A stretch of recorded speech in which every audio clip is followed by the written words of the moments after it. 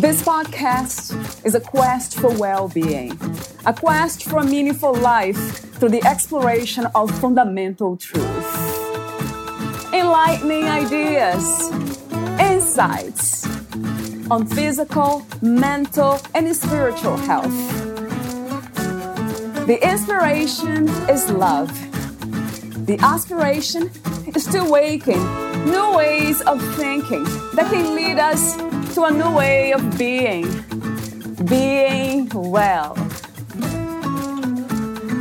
Welcome to Body, Mind, and Soul Healing Conversations.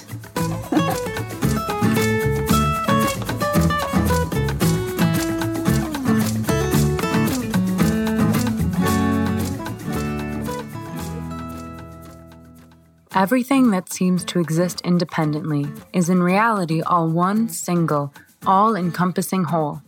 Nothing is separate. Valeria Teles interviews Stephen Hawley Martin, the author of The Secret of Life, Accept It, Embrace It, Discover Pure Joy. Best-selling author Stephen Hawley Martin has had more than half a dozen titles achieve bestseller status on Amazon.com, and is the only 3-time winner of the Writer's Digest Book Award, having won first prize twice for fiction and once for nonfiction. He also has won a first prize for visionary fiction from Independent Publisher and a first prize for nonfiction from USA Book News.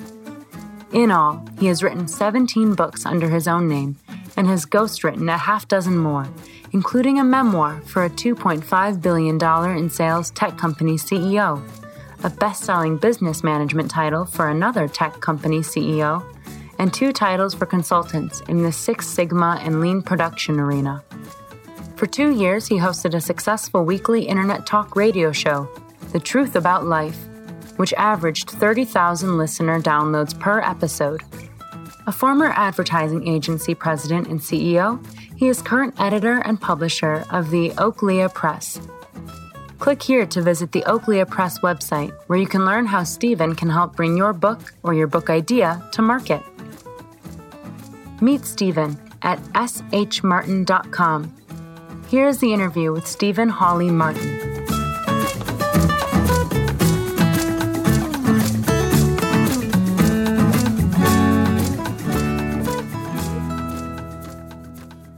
In your own words, who is Stephen Hawley Martin? Oh, well, Stephen Hawley Martin is, I guess if you're talking about what I do, I'm a writer, I'm a ghostwriter, and I'm a publisher. And but I think more than anything, I'm a spark of the divinity that's, I guess, experiencing my own creation. Yes, and I'll be exploring that phrase in many different ways today. So I guess my second question, official question, is about 2020 and the insights you have gained.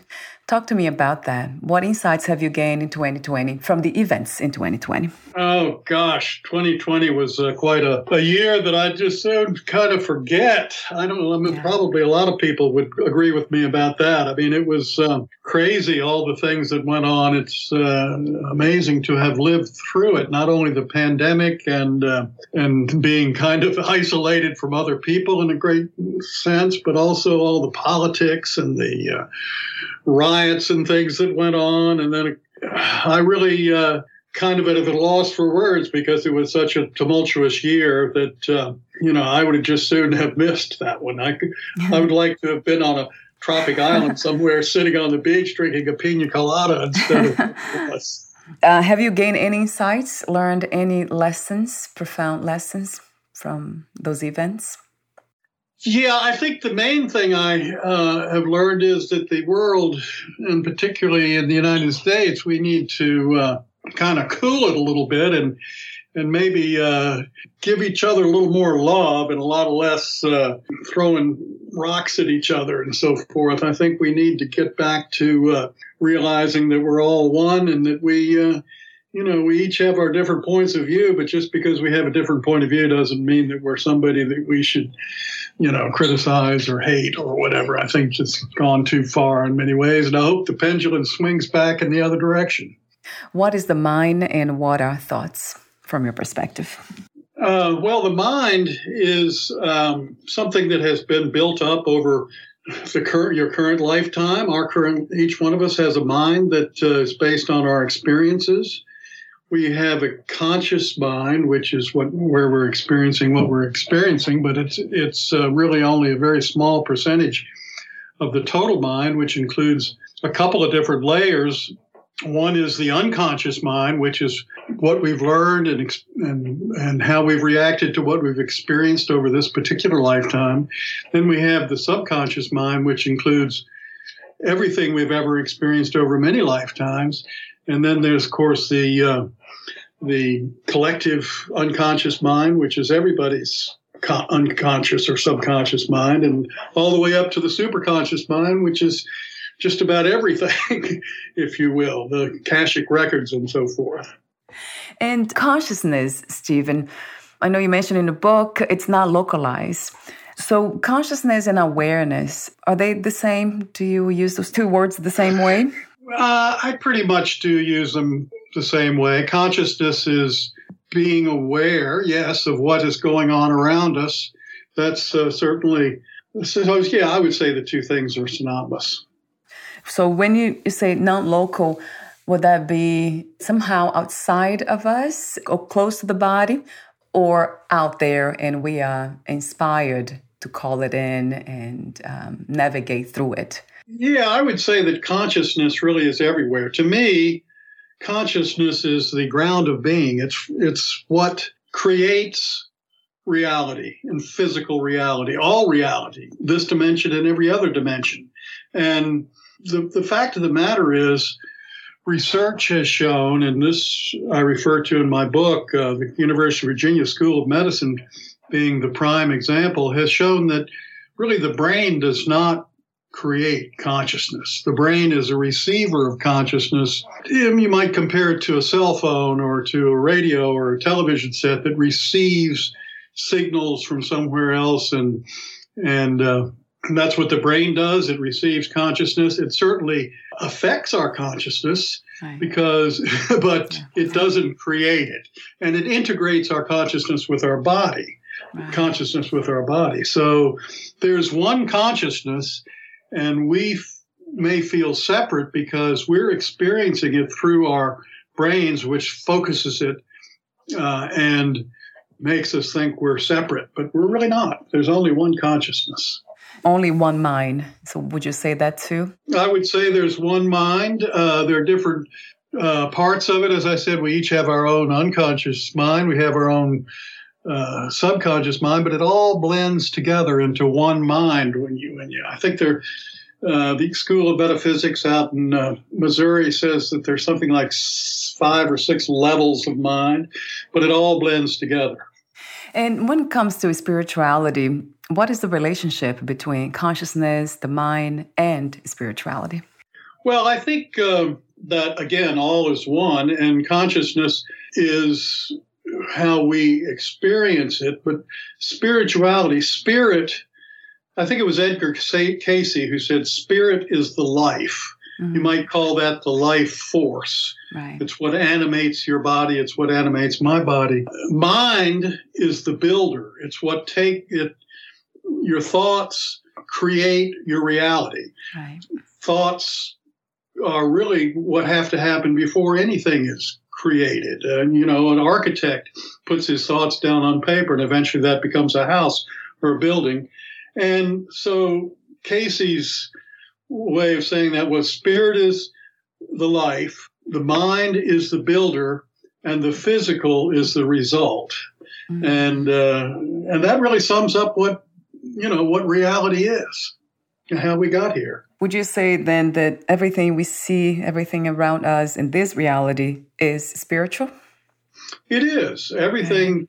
It's the Hindus, the Rishis, back in, 4,000 or 5,000 years ago, whenever they lived, believed that, I think they called it Verda or Brahman, was what was behind all reality. Then it's really all seamless, one thing. And it just, because of our senses, our sight and our hearing and our touch and smell, and so forth, we think that we're separate, and we think that things out there are separate, but they're really all one. Underneath, it's that Brahman, that Verda, that consciousness or spirit, if you will, that's behind everything, and it's all a seamless whole. And they were apparently able to perceive it as such.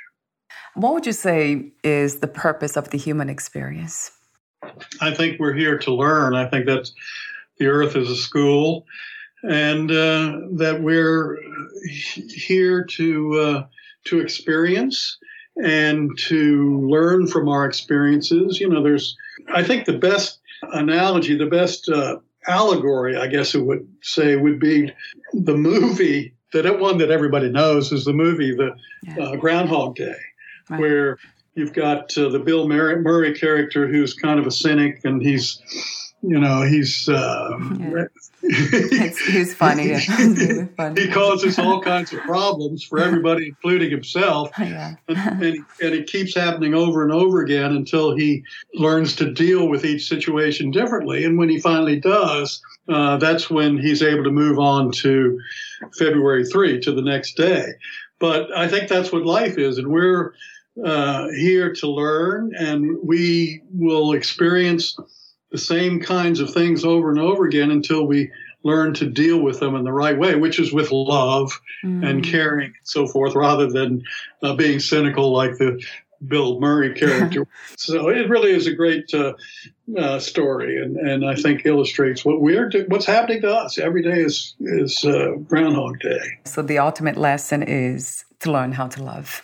Yeah. Exactly. What are some of the greatest misunderstandings about happiness and joy, in your opinion? Well, I think probably the biggest misunderstanding is that we can achieve happiness by the things that we acquire and get. Yeah. And I think that's not going to, that may bring a temporary sense of happiness, to get your new Mercedes-Benz or your new mansion in the suburbs, but after a while that wears off, and then you want more and more and more, and getting more and more and more is not going to make you happy. I think that the only true happiness can come, it sounds like a cliche, but it's absolutely true. The only true happiness can come from within. Mm-hmm. And to me, the way you can start to achieve that happiness is to realize who you really are at the core. And you're that spirit, that divine essence at the core, and that we're all connected and we're all one. And that's where you need to start. Do you believe that we can reach that level of learning the ultimate lesson of love in a human body before we move on? Yeah, I think we can get there. I mean, it's unconditional love is the goal. Yeah. And I don't know that we have to get all the way there before we move on, but I think we can go pretty far toward it. And some people do achieve it. But I don't think we can move on until we're pretty far along in that direction. Another book I wrote recently is called the How to Achieve Fourth Density. It's based on the raw material, and it says that the Earth is moving into what Ra calls the fourth density, which is a time when more and more people are realizing what we're talking about now and are able to begin to love unconditionally and to serve others and so forth. And so I think it's happening. Yeah. We got a long way to go. Still. That's true. But it seems like we are having a deeper understanding about it. So that's the first step, I would say. And speaking of the first step on unconditional love, would you also say that starts with loving ourselves unconditionally? Oh, yeah. Oh, absolutely. I think it's impossible to love others until you first love yourself. I mean, self-love. So many people, I think, get down on themselves. They think, oh, gosh, I did this and that was terrible and I'm a bad person and so forth. And that that's not going to help you love others. No, I think you have to start with that. And, as Jesus said, and to do unto others as you would have others do unto yourself. Well, if you're not nice to yourself, how are you going to be nice to others? I mean, just doesn't make sense. You wrote the book among so many other wonderful titles. The one that we are talking today is The Secret of Life. Accept it, embrace it, discover pure joy. So I guess the question I have about it is the initial question. What was the inspiration and also the purpose of writing this book? Well, the inspiration was I happened to look at a YouTube video. Not before I started writing this book, I happened to see a YouTube video that was a lecture by a quantum physicist who was talking about the Hindu rishis, which I mentioned earlier, who believe that all creation comes from what they called Verda, which, when you boil it down, is essentially consciousness. And that each of us at our core is consciousness. And this is something that I had realized or thought for a long time, but the more and more I thought about it, I thought, that's something that most people don't know, most people in the West at least. And the reason being is that we have grown up in a culture with where our religions, whether it's Christianity or Judaism or even Islam, have God as something separate from us. That God is, I think of the man with a long white beard up on a cloud has somehow created us and sort of turned us loose, when that's not really what reality is. The rishis who lived 4,000 or 5,000 years ago were right. And that was what this particular quantum physicist was saying, that he believes that what they were talking about for him is the unified field, what he calls the unified field, which is what everything comes from, what physical reality comes from. Well, that, if you can get your mind around that and accept that that's what each of us are, it will give you a totally new way to look at the world and the universe. And I thought, well, gosh, that really is the secret of life.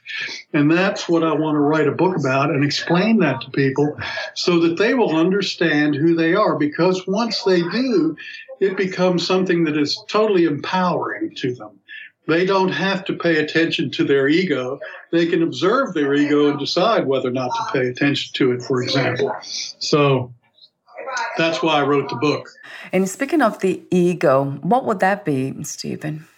Well, the ego is a part of us, our mind, that has been built up over our lifetime, particularly this lifetime, where it's a result of our experiences and how we've reacted to them. And the ego's whole job is to survive and to not die.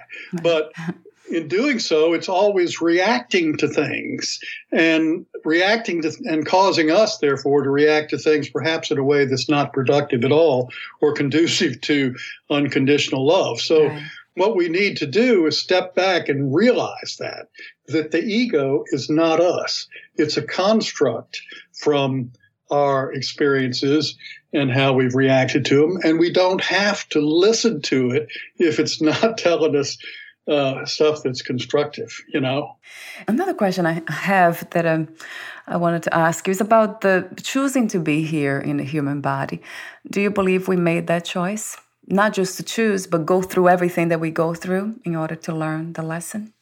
I think we do. I believe that before we incarnate, we get some sort of we have a particular mission, perhaps, that we want to accomplish, or we have certain things that we want to learn, and that we choose our parents and the circumstances of our birth, and both where we're born and who we're born to, and so on, so that the conditions are there for us to be able to pursue that mission and to learn those lessons. And so I think it's kind of planned out before we are born. Not that we always accomplish our missions or learn what we need to learn, but conditions are there for that to happen. And also the people around us and our family. You might have a mother or father have certain traits. You may not like them, but they may be what you need in order to learn the lesson that you came here to learn. So, I think it's all kind of a dance that's coordinated on the other side before you even get here. Is that for you has become a knowing? And have you stepped out of that stage of belief, of believing in something, and has becoming now a knowing? All these things that I'm talking about have become a knowing to me, as you say. And it used to be, it hasn't always been that way. I would say it's probably taken me close to 20 years to really have it transfer from being intellectual knowing or, this must be true to this is the way it is. And one of the reasons, as far as what we were just talking about, choosing your parents and so forth, is that I've thought back on my own life and my own parents and the situation I was born into. And it's obvious to me that that was what I needed. And I came to the right place and to the right parents for me to evolve the way I have in this lifetime. Yeah, it's interesting how we are born with this knowing and then somehow we forget, but we actually don't forget. We're just programmed in a different way, and then we get lost within the ego. Yeah, and I think that the veil of forgetting is what you're referring to as something that is in this reality, in this stage of our evolution as human beings and humankind, is necessary. Because if we knew everything right from the beginning, we wouldn't learn the lessons. We have to stub our toe and scrape our knee before we learn, how to do it right. And we can know things intellectually, but to really take them in, we have to experience and go through the trauma and pain of learning. It seems to be the case with most of us. I have heard about some people who are born in a different way with this understanding of unconditional love, and that they don't have to go through. They call them spiritual teachers or the indigo children too. Is that something that you have seen? Yes, I have seen. I do know people who remember their past lives, for example, and they're more advanced souls, and they're here primarily to teach, as you said. I think somebody like Jesus would be an example, an extreme example, who he really knew what was what.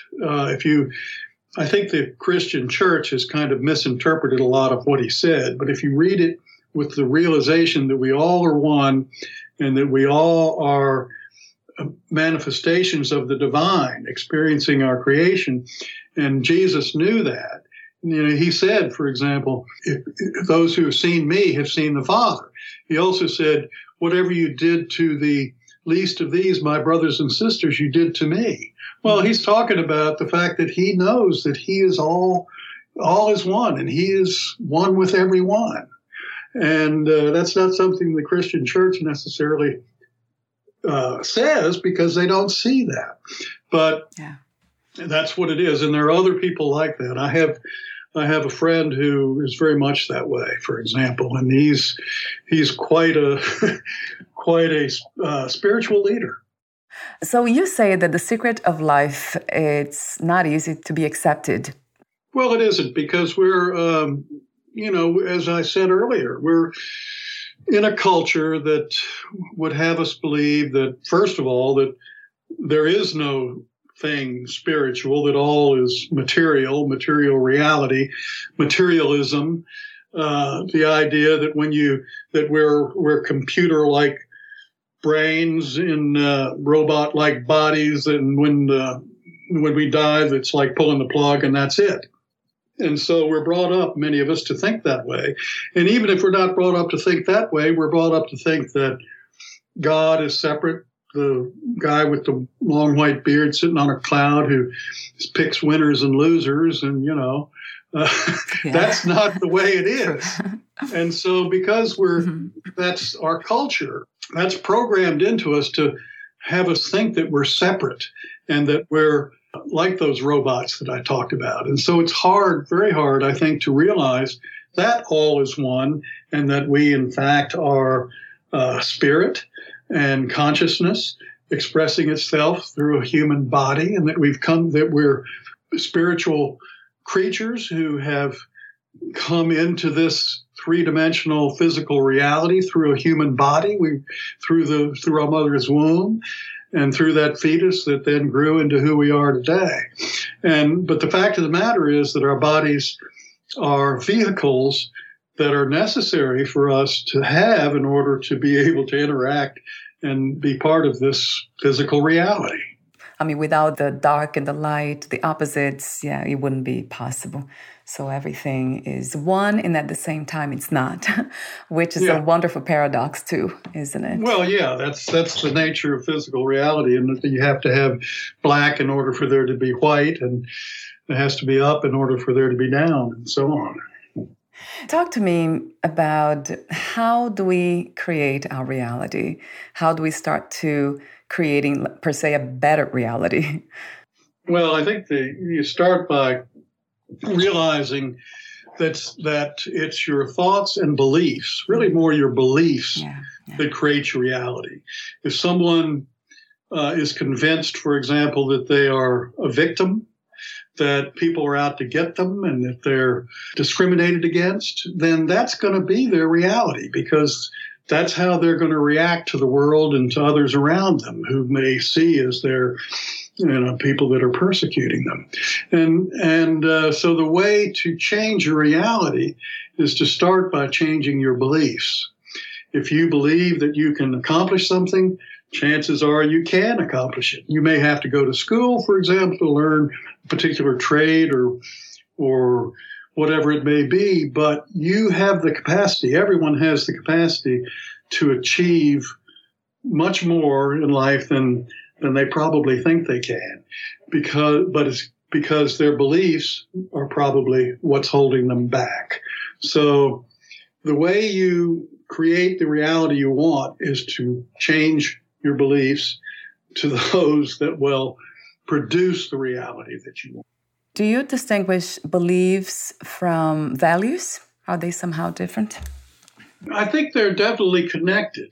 Values, good and evil, and so on and so forth I would say they're a form of belief. A value is a form of belief. Yeah, now that I think about it, I hadn't really thought about it much before, but yes, I do. I think they're if not one and the same, they're definitely one stems from the other. Values come from your beliefs, I guess.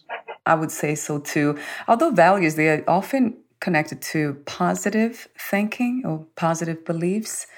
They seem to be connected, right, Stephen? Values. Yeah, I would say so. If you have good values, it's because you have positive beliefs. If you think that anything goes, that it's okay to steal, for example, that's got to be based on some kind of a negative belief. So, yeah, I would say you're right about that. Staying with the topic of positive thinking, you mentioned in your book, you have a whole session about thinking positive to get rid of fear, or to removing fear, or dealing with fear. So talk to me about self-talk and positive self-talk, and how do we use that to become less fearful? Yeah, well, you're right. I think fear can and does cause probably most of our personal problems, the fact that we're afraid of whatever it is. And there are 6 basic fears that I cover in the book that need to be dealt with, and we can go into those. But as far as positive self-talk is concerned, always put whatever you're telling yourself into a positive statement. In other words, do not say, don't miss this shot. Say you're in tennis.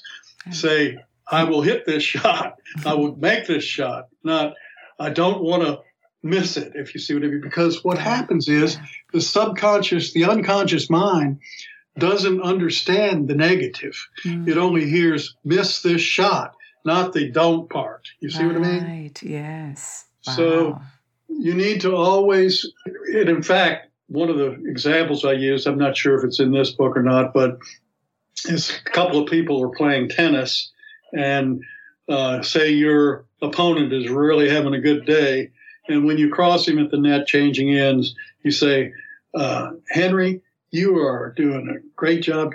Don't double fault on the next right. the next point. Yeah. And what will happen is he's going to double fault, because what his mind hears is double fault. He doesn't hear the don't. Right. And, because he starts thinking about that. So that's a terribly dirty thing to do, but it works. I can tell you. So yeah, always, if you said, hit a great shot on the next time, then that would be the way to handle that. Yeah, that might be the reason that we hear a lot of the affirmations methods. And even more, makes more sense to me is to go with the feelings and not emotions. Yeah, I don't connect those two. I think they're separate. They're different. Yeah, feelings are a big... beliefs and feelings are also connected, Right. And in fact, you not only have to, I guess, change your beliefs, but you need to change how you feel about things as well, because that influences how you react toward things, how you behave, as well as what you believe. And so, yeah, feelings are a big part of it. So we're almost at the end. I do have lots of questions here for you, but I guess I will focus my last questions on, or the last question for this section is about the feminine and masculine approach to balancing. Oh, yeah. So, what is balance to you first, Stephen? And then talk to me about those two. Yeah. Well, what I mean by that is when you're trying to create your most desirable reality, you need to go into your mind, and a lot of things in there that need, sort of like cleaning out your attic. You need to get some of the beliefs and feelings and so forth that are in there changed. And there's a couple of ways to do it. There's the feminine way and there's the masculine way. And the feminine way is to think about something that has been a problem for you and go to why it has been and kind of feel that. And somehow by feeling it, you're going to emancipate it. You're going to get rid of it. Whereas the masculine is more of an intellectual way of going about it and rationalizing. And I think the feminine way will get you there quicker, but the masculine way is maybe not as heart-wrenching or difficult as it might be when you kind of relive an experience and therefore expunge it that way, if you see what I mean. Yeah. So that's the two different ways of dealing with stuff that's holding you back in your subconscious mind or unconscious mind. And these two energies, feminine and masculine, we all have them, right? Oh, yes. That's the yin and the yang. Is there a moment in time that we will reach that point of being in balance? Or it's always a dance, it's this movement of going back to balance? Yeah, I think that it is possible to reach a point of being in balance between the positive and the negative. But probably most of us won't get there in this lifetime. Right. Yeah. It really sounds like it. For now, it's a movement, right? This dance. Yeah. Yeah. And we just have to keep working at it, and things will get better and better as we do. Yeah. For me, it's like almost like learning the way home. So by knowing that the path, then it's okay to be out of balance. I'm not afraid even of being out of balance, which is a great deal. It helps a lot. Mm-hmm. So we're almost at the end. I have these few more questions for you, the ending questions. Would you like to add anything or read a passage in your book? Well, I just would like to tell people to please visit my website, which is www.shmartin.com. S is in Sam, H is in Henry, and Martin, Martin.com. And you can click on the menu there, books, and it'll show you most of my books, and you can find out about each one of them just by clicking on the cover image, and hopefully you'll find something there that will be helpful to you, and particularly this one we've been talking about today, The Secret of Life. embrace it, accept it, embrace it, and discover pure joy. Yes, and you do have a wonderful library of books. To me, it's like candy when I go there. Like, wow, so many. Which one? Yeah, it's wonderful. I'll have the link on your podcast profile too. My last question to you, Stephen, is I think I asked you last year as well. Not sure, I don't remember what you said, but I do have also a record of that, which is almost my own way of keeping record of wisdom. But I'll ask you again, what are 3 things about life you know for sure as of this moment? Oh, 3 things about life that I know for sure. I would say that we're eternal. We can improve our life by changing our beliefs, and that the most important thing in life is to develop unconditional love toward everyone, even your enemies. Everybody has a reason for why they are like they are, and everybody is at a different level of awareness, and so you can't really condemn others because they don't think the way you do. I think it's important to realize that they're doing probably the best they can, and just accept them as they are, because you're not going to change them. Thank you so much again for your wisdom, timeless wisdom, as I call it. Beautiful presence, the work that you do, trying to help humanity to grow and evolve, and everything else in between. Thank you. Thank you so much. I enjoyed this session. We'll talk again soon. Bye for now, Stephen. Bye-bye.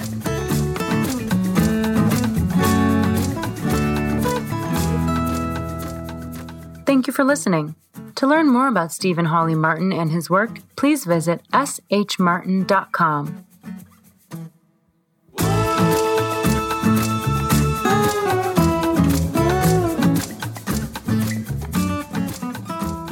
To learn more about this podcast, please visit fitforjoy.org/podcast.